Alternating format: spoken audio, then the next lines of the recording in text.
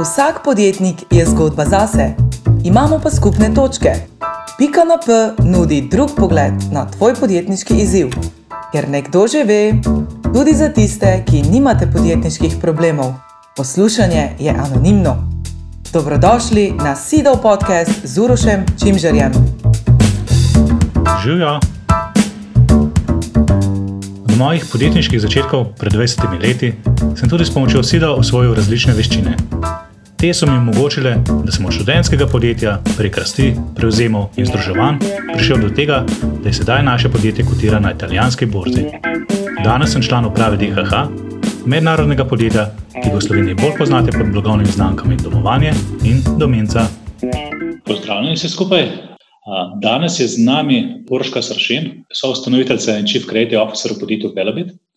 Belabit pa za tiste, ki ga ne poznate, je podjetje, ki se je eno izmed prvih na svetu začelo resno ukvarjati in razvijati tehnologije za sledenje zdravju žensk. Živijo, Urška.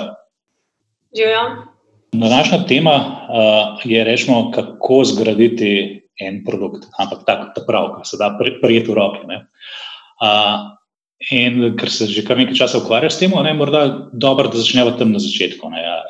Kaj bo zdaj ta vaš prvi produkt? Se pravi, naš prvi produkt je bil Leaf pametni nakit.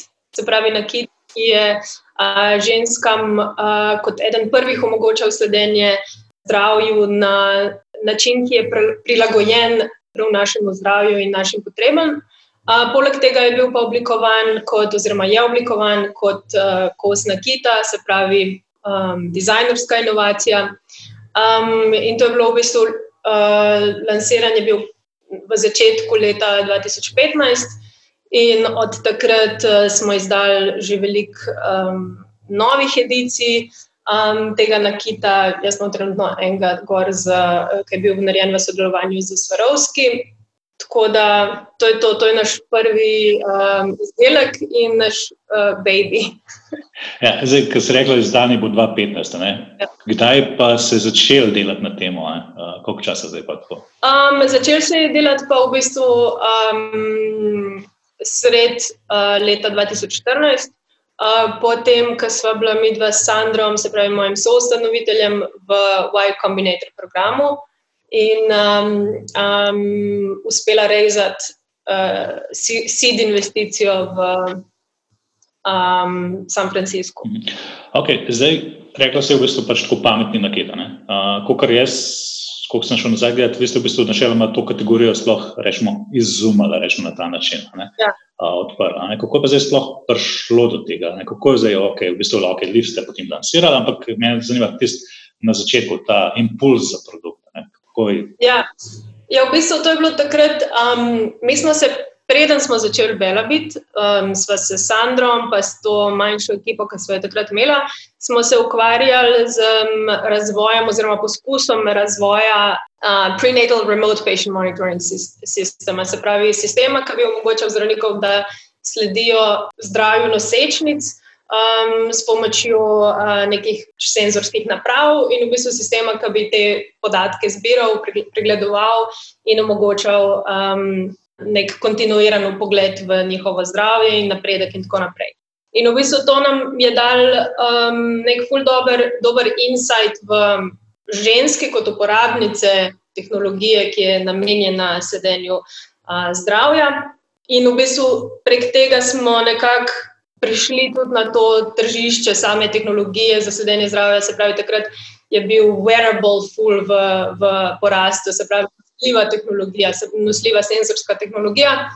In v bistvu ugotovili smo, da obstaja en velik gap na tržišču, da v bistvu se nihče resno ne ukvarja z ženskami kot uporabnicami takšne tehnologije, da se vsi nekako fokusirajo na moške kot uporabnike, nekako tudi bolj na fitness oziroma weight loss. In v bistvu mi smo dobili idejo, da razvijemo brand in pa izdelke, ki so namenjene ženski kot uporabnici nosljive tehnologije oziroma tehnologije za sledenje zdravja. In v bistvu s tem bolj uporabniškim pristopom, plus hoteli smo razviti nekaj bolj holističnega kot je bilo vse ostalo na tržišču, se pravi, bolj posvečeno fitnessu. In v bistvu od tega se je vse začelo razvijati, začeli smo razmišljati, kako in kaj, kako doseči v bistvu to, da bojo uporabnice nas opazile in da jim bo prijetno uporabljati naše izdelke, da bodo podatki, ki bomo dobivali, zanesljivi in kontinuirani in da bomo potem na koncu lahko te podatke prevedli v neko uporabno informacijo oziroma uporaben nasvet, kako izboljšati svoj življenjski slog oziroma zdravje. Tako da v bistvu to je bil cel backstory, iz katerega smo potem razvili celo idejo in te neke parametre, ki smo hoteli, da jih naš izdelek zadovolji in v smislu funkcionalnosti in v smislu oblikovanja. Okay, zdaj imam tu dve vprašanje. Ne? V bistvu eno je, odločili ste se, fokusirali smo na ženske. A ni tako, polovico tržišča ste odstranili ravno v tem trenutku, a ni to problem ali kaj takšnega? Pa je, ampak mislim, ni, zato ker v bistvu tudi ostali so polovico populacije pač se ji odpovedali. Ne direktno, se pravi, niso rekli, naši izdelki so samo za moške, ampak v bistvu edino, kar so ponudili ženskam, je ista verzija izdelka v roza barvi, kar v bistvu ni pristop. Pač zaradi tega je, kar smo mi v bistvu že v začetku ugotovili, je, da so ženske veliko slabše sprejele takšno tehnologijo, veliko manj žensk je bilo med uporabnicami, čeprav so bile ženske veliko bolj zainteresirane oziroma veliko bolj jih je zanimala uporaba takšne tehnologije in sledenju zdravja nasploh. Ženske so v bistvu driver celega wellness tržišča, ne, in tudi fitness. Tako da v bistvu je bil ta gap res zanimiv, zakaj so nekako vsi samo pozabili na ženske. Poleg tega pa, tudi ko pridemo do funkcionalnosti, v bistvu naše zdravje se razlikuje od zdravja moških. Mi imamo tudi pač naš naravni ciklus, se pravi menstruacijo in pa pač hormonalni ciklus, ki regulira vse to in v bistvu to vse vpliva na druga področja našega zdravja in pa tudi pač življenjskega sloga včasih. Ne. Ja, to sem tudi vedel, kako so v bistvu dobesedno tudi ženske bile presenečene, ko so testirale vaše produkte, na temu, da imate aplikacijo, ki je noter vključen tudi menstrualni koledarček. In tako, zakaj pa je, ampak si ful dobro, da je, veš, v bistvu na ta način, tako, v bistvu, res nenavadno, da je nekdo jih nagovoril, tako ful dobro. Ja, v bistvu prej smo bile ženske navajene na to, da smo mogli uporabljati več različnih izdelkov, da bi sledile svojemu življenjskemu slogu oziroma zdravju in prišle do neke informacije v bistvu prek različnih kanalov in bile primorane, da same sestavimo vse to v neko smiselno celoto. Tako da v bistvu zaradi tega tudi ta holistični pristop, ki smo ga mi v Bellabitu razvili, mi smo hoteli ženski ponuditi en sistem, pač eno mesto, kjer lahko pride do svojih podatkov in pa zanesljivih informacij, ki temeljijo na teh podatkih. Druga zadeva, ki sem pa slišal o tem, ko si Liv opisovala, je bilo pa to, kar si rekla, da bomo naredili nekaj takega, ki bodo nosile, rečemo, ki se bo nosilo. Ja.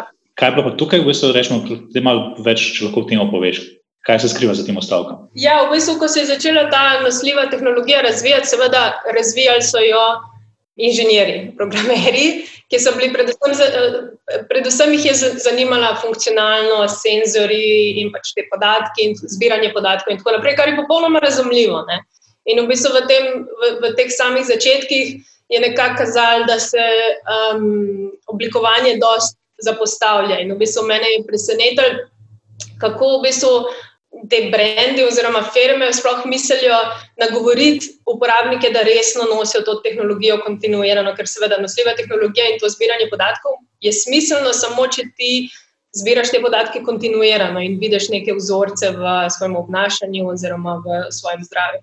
Tako da v bistvu sem takrat, oziroma v bistvu naša ekipa smo začeli razmišljati o tem, kako v bistvu bo dizajn igral res pomembno vlogo v tem, a bo nosljiva tehnologija uspešna ali ne bo uspešna. In to se je v zadnjih nekaj letih res pokazalo, ne, tudi v svetu, ne samo zdaj v svetu trackerjev, ampak tudi v svetu pametnih ur. V bistvu dizajn igra ogromno vlogo. In tako, kot sem rekla že prej, na začetku je to rešlo v tej smeri, da je bilo vse dosti plastično, zelo funkcionalno, no, ampak pač plastično, grdo. Ženskam so se ponujale iste verzije izdelkov, samo v roza barvi, se pravi ista veličina, isti materiali in tako naprej, ampak samo v roza barvi.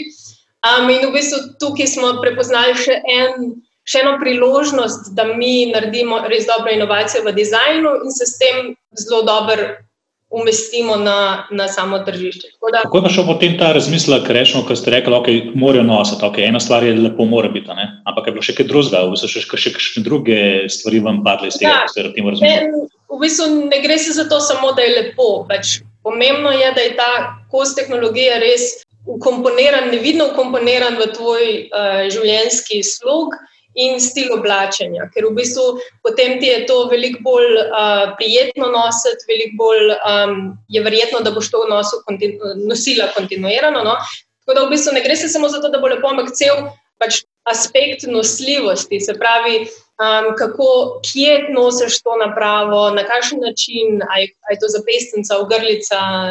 Samo, a ni to ravno to, ful različnih stilov oblačenja, ne? Kako pa lahko... Ja, ni samo stil oblačenja, ampak je tudi naše različne vloge. Recimo, mi smo, jaz sem vedela, da takrat, ko so bili ti wearables, seveda, na začetku, seveda, jaz sem bila ena prvih uporabnic, tudi svoji mami sem kupila in potem je bil problem, sem sedela, recimo moja mama je zdravnica, ginekologinja, perinatologinja in ona v bistvu skoraj cel čas med delovnim časom ni mogla nositi tega na zapestju, ne sme nositi nakita, ne sme nositi ur in v bistvu sem ugotovila, da veliko ljudi ima to težavo, da v bistvu obstaja ta neka tehnologija, ki bi jim lahko pomagala, ampak ni res dobro definirana v smislu nosljivosti. No?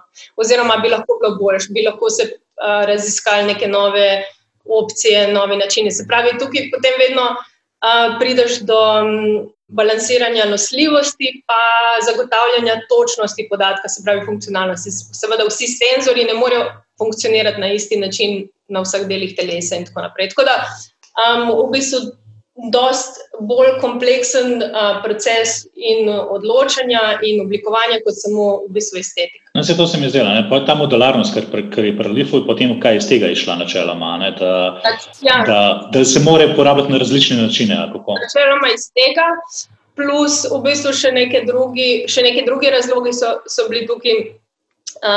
Eden je bil, da smo hoteli res, da je to oblikovano kot da je pač izdelek res oblikovan kot kos nakita, kar pomeni, da ti lahko zamenjaš neke elemente, se pravi, dodaš neke različne dizajne zapestnic, plus v bistvu dobra se nam je zdela ideja, da lahko uporabnik zamenja vse te mehanske komponente, ne da bi pač bilo potrebno kupiti cel nov izdelek, in s tem v bistvu tudi zagotovimo to neko boljšo ekološko noto tega izdelka. Ne? Tako da v bistvu več stvari smo tukaj razmišljali in probali skupaj prepeljati v en izdelek, kar je bilo dosti kompleksno, še posebej za tisto zgodnje obdobje. Kaj pa, v bistvu to sem opazil, da to zelo poudarjate, da ni potrebno polniti izdelka, ne? To je v bistvu ena pomembna komponenta nosljivosti.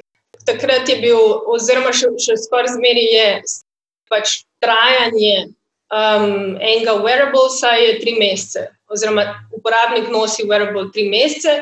Resno, ok, samo to? Ja, v bistvu to je pri naših kompetitorjih in velik razlog, zakaj, oziroma pomemben razlog, zakaj je to tako, je, ker morajo izdelek polniti in to pomeni, da v bistvu da ti moraš vsakih par dni ali pa pri nekaterih celo vsak dan snet, polniti in potem ga pozabiš enkrat, dvakrat ga pozabiš in tako naprej in potem ga nehaš nositi, ker si že imaš to luknjo v podatkih in se ti ne da več ukvarjati s tem. Ne? Verjetno tudi navada se ne vzpostavlja, ne? Ker enkrat pozabiš pa se... Tako da v bistvu, ko smo mi razvili do zdaj vse naše izdelke, no vsi naši izdelki imajo zamenljivo baterijo, ki traja od 4 do 6 mesecev, kar pomeni, da v bistvu ti res lahko kontinuirano nosiš izdelek, navadiš se na njega in v bistvu potem ti že skoraj tako kot z vsakim kosom nakita ali pa uro, ki jo nosiš kontinuirano, ti je že kar čuden brez. Ne.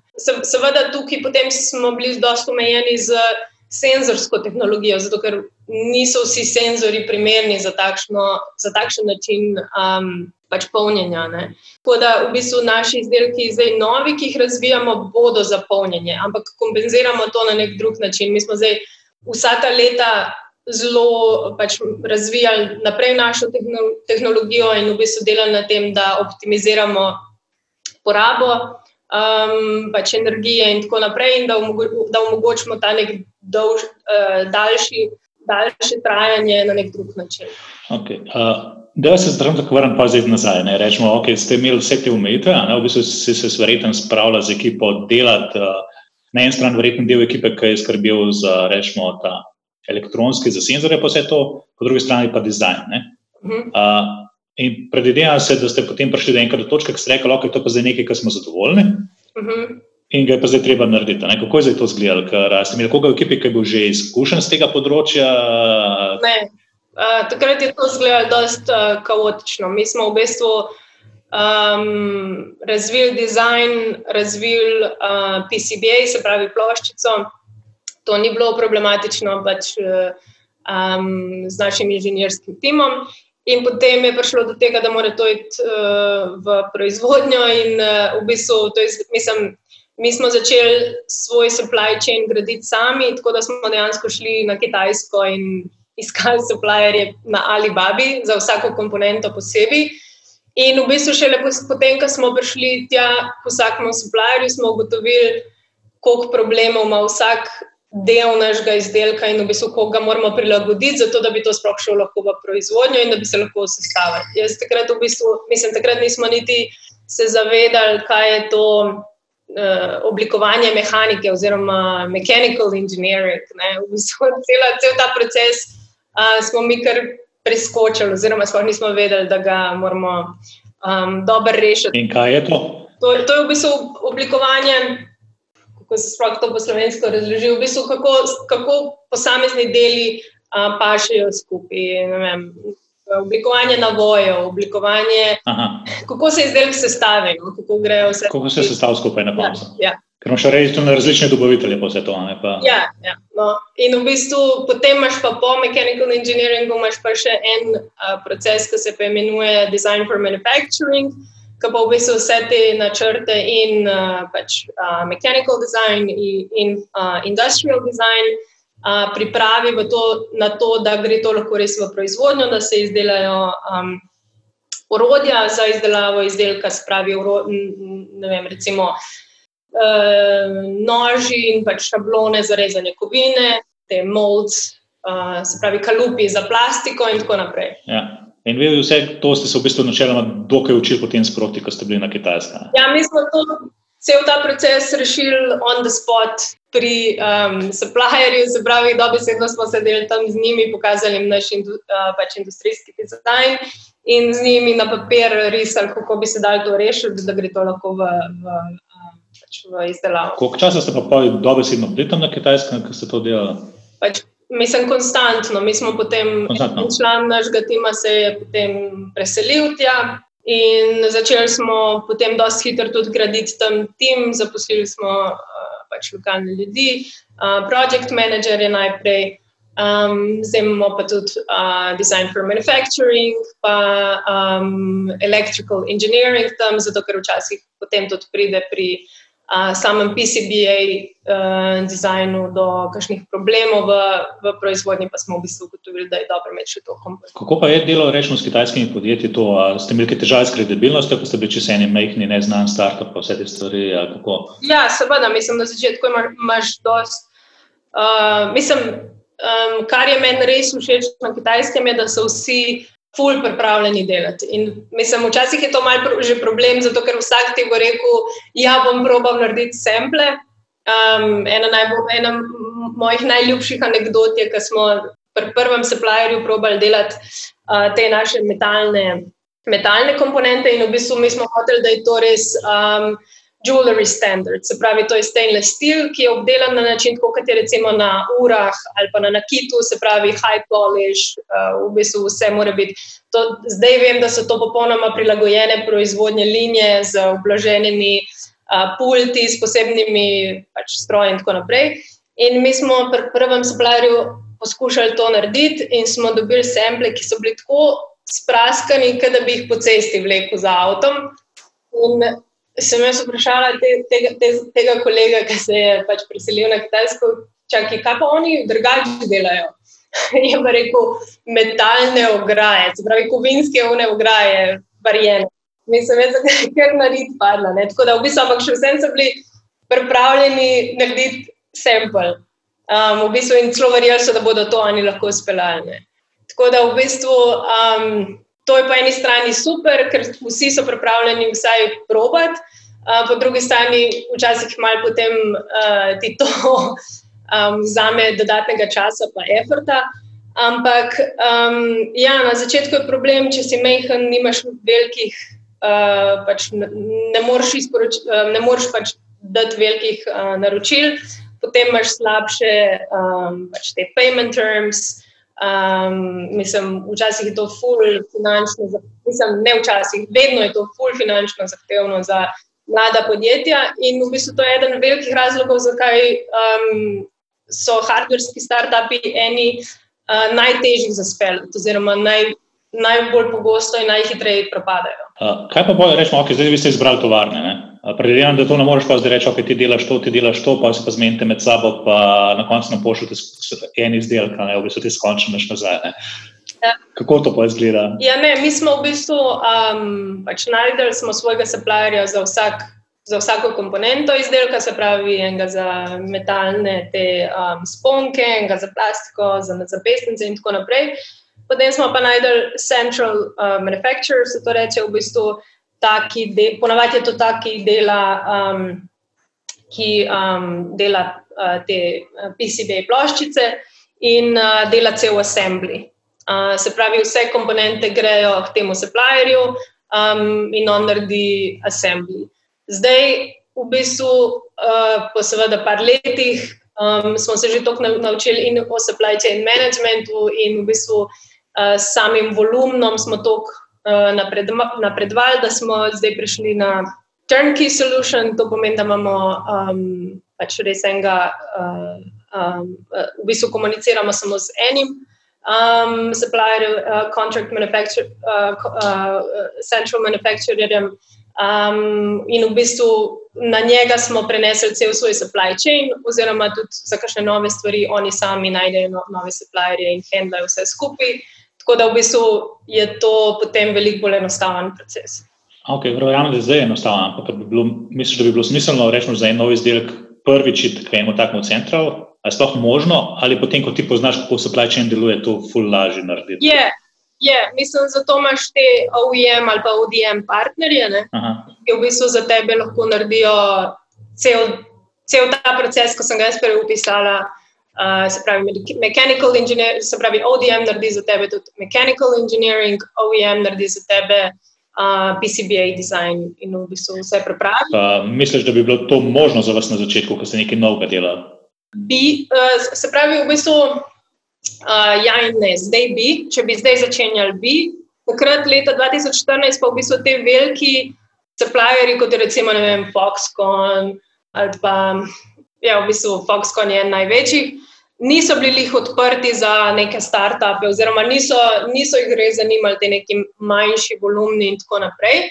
Od takrat v bistvu vemo, da skoraj vsi večji supplierji so začeli tudi neke svoje akceleratorje oziroma inkubatorje za startupe in so prilagodili te neke svoje programe kakor startupi. Zdaj v tem trenutku ne vem točno, kako je iti čez en takšen proces, ampak v teh začetnih obdobjih je bilo dosti naporno za startupe oziroma so imeli še zmeraj dosti malo razumevanja in v bistvu se je veliko našim kolegom, recimo iz Y Combinatorja, zgodilo, da so recimo začeli z razvojem izdelka in potem po 6 mesecih tega supplierja, v bistvu so ugotovili, ali da je prekompliciran proces, ali da mogoče volumni res ne bojo tako veliki, kot so mislili, in so enostavno dropali projekt, ne, in v bistvu jih ubili. Tako da zdaj trenutno ne vem točno, ampak ja, teoretično bi lahko, seveda obstajajo pa tudi veliko manjši OEM-i pa ODM-i, s katerimi bi se dali pač iti čez takšen proces, mogoče bolj elegantno, ampak potem cena tega je pa v bistvu, da nimaš kontrole nad svojim supply chainom. Se pravi, oni lahko večinoma v kjerkoli trenutku zamenjajo kakšnega supplierja, v bistvu tudi nimaš točen vpogled v cene vsake komponente včasih, oziroma pač vse gre preko njih, ne. In pa nimaš tega znanja, kaj se zgodi, če nimaš takšnega partnerja, če moraš sam sestaviti supply chain in pač poskrbeti, da bo izdelek v vsakem primeru prišel do izvedbe. Okay. Kako se pa še ostale zadeve so se spremenile? Rečemo, od Leafa do zdaj, zdaj ste tam najdel enega partnera, s katerim lahko delate, a ne? Kako se pa cel ta product development spremenil? V bistvu pri Leafu pač je bilo veliko učenja, a ne? Ja. Kaj ste se pa naučili, rečemo, kaj Spring je bil naslednji, ta steklenička? Ja, pa je bil pač Spring, naša pametna flaška, pa Time, naša pametna ura, pa zdaj imamo še ene nove izdelke v developmentu. Tako da v bistvu, mi smo se na Leafu res naučili the hard way, vse, kar se mora vedeti o razvoju hardvera. Se pravi, ampak to še zmeraj ne pomeni, da je to bulletproof, ker hardver je res, v vsakem primeru je zelo zahteven proces in včasih nepredvidljiv, še posebej, ko želiš pač vložiti v neko inovacijo in v smislu tehnologije in v smislu dizajna. In v bistvu potem tukaj si zmeraj na robu, a bo to šlo čez ali ne bo šlo čez. Ampak tako, rečemo prej, tim je zdaj verjetno večji, ne? Ja, seveda, tim je zdaj večji, zdaj imamo v bistvu vse pač strokovnjaki, ki so potrebni za razvoj enega takega izdelka, se pravi od industrijskega dizajnerja do... Pri nas je to v bistvu ta mechanical design, se pa nas reče strojni inženiring, ne? Tako da v bistvu imamo strojnega inženjera, oziroma jih več včasih tudi, ko je kakšna bolj kompleksna zadeva, tudi včasih outsourcamo. Še posebej outsourcamo recimo strokovnjake na Kitajskem ali pa zdaj imamo supply chain tudi v Tajvanu. Zakaj pa to? To pa v bistvu zato, ker čeprav imamo mi tukaj res odlične pač strokovnjake in ljudi, je problem, da v naši regiji je zelo malo ljudi, ki ima res izkušnjo z masovno proizvodnjo. Se pravi, in v svetu industrijskega dizajna in v svetu strojnega inženiringa oziroma oblikovanja ljudje, se pravi, strokovnjaki pri nas znajo to pač dizajnirati na papirju, teoretično, ampak pride to res do konca v supply chain, v proizvodnjo in to res včasih totalno druga zgodba. Če te prav razumem, je dosti znanja, ni pa teh izkušenj iz prakse, ki bi te potem naučile, da si ful bolj hiter pa to. Pač primanjkuje izkušenj, ni da popolnoma ni takšnih ljudi pri nas, ampak ni pa veliko izkušenj, še posebej v svetu tako majhnih komponent in majhnih pač izdelkov, kot so recimo nosljiva tehnologija, tako da včasih, ko je pač proces to zahteva, mi tudi outsourcamo strokovnjake tam ki so v kontaktu z našim supply chainom, zato da dejansko speljejo stvar do konca, ker v bistvu to dosti olajša proces pač prenosa tega oblikovanja oziroma ideje v samo proizvodnjo.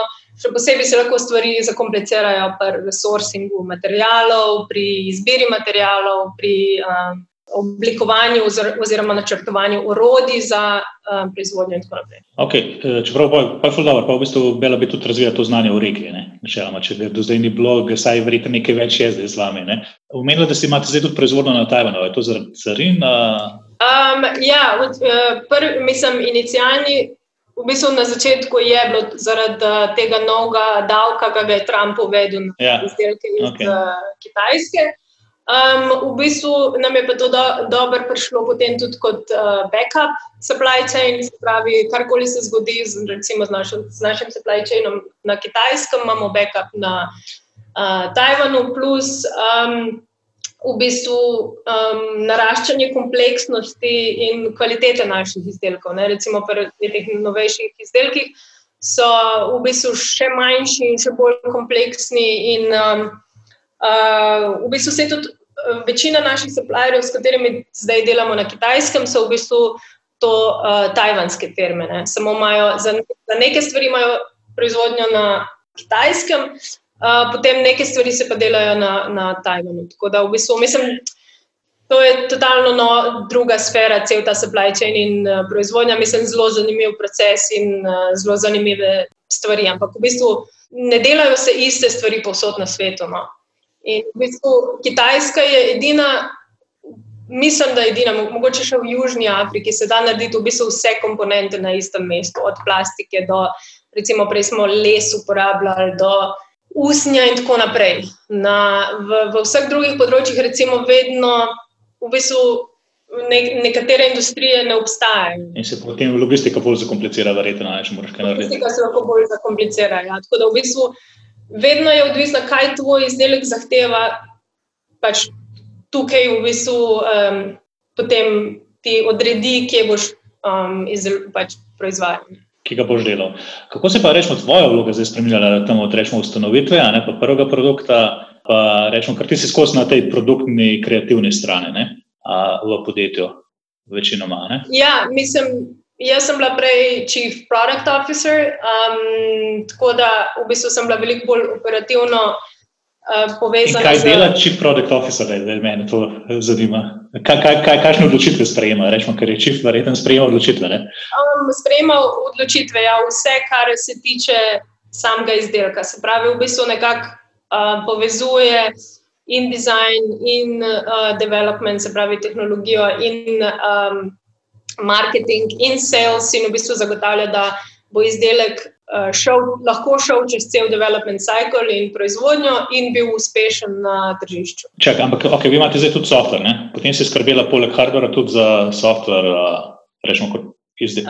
Ne, mislim, za to skrbi CTO, tudi za hardware tehnologijo skrbi CTO, ampak CPO mora v bistvu povezati vse to z samim izdelkom, se pravi skrbeti, da gre to v smeri funkcionalnosti, ki jo pač produkt mora imeti, oziroma da mora zagotoviti, da bo vse komponente, da... Ampak verjetno odločitve, kaj bo, rečemo, šlo v vašo aplikacijo, pa kaj ne, to pa so v bistvu v produkt domeni, ne? To je v produkt. Ja. Kaj pa ta razlika, rečemo, med hardwareom pa softwareom, kar se tiče product developmenta, ker si imela v pogledu obe zadevi? Se ful razlikuje?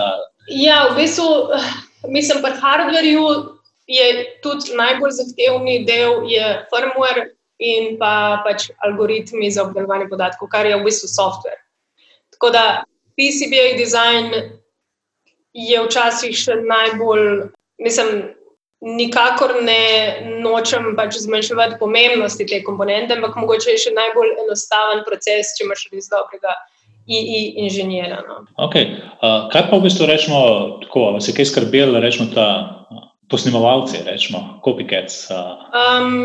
Ne, zato ker mislim, to je vedno vprašanje, ampak copycats, mislim, tržišče gre naprej in vedno se razvijajo novi brendi, ki še posebej, če ti odpreš neko novo kategorijo, se bojo poskušali umestiti kot tvoja konkurenca in tako naprej. To je normalen proces. V bistvu, takoj, kot ti izdaš svoj izdelek, ti razvijaš že nekaj novega in greš naprej. Tako da, mislim, če ti razvijaš neko inovacijo, pač zmeraj moraš gledati, kaj bo s tem naprej, bolj kot se obremenjevati z tem kopiranjem. No. Ker v bistvu na koncu dneva uspešnost izdelka ni samo v inovaciji, ampak tudi v marketinškem pristopu, storytellingu, brandu in tako naprej. Tako da v bistvu se včasih vsi vidimo ene absurdno enostavne izdelke, ki si nikoli ne bi mislil, da bojo res tako uspešni, pa so v bistvu kar naenkrat eksplodirajo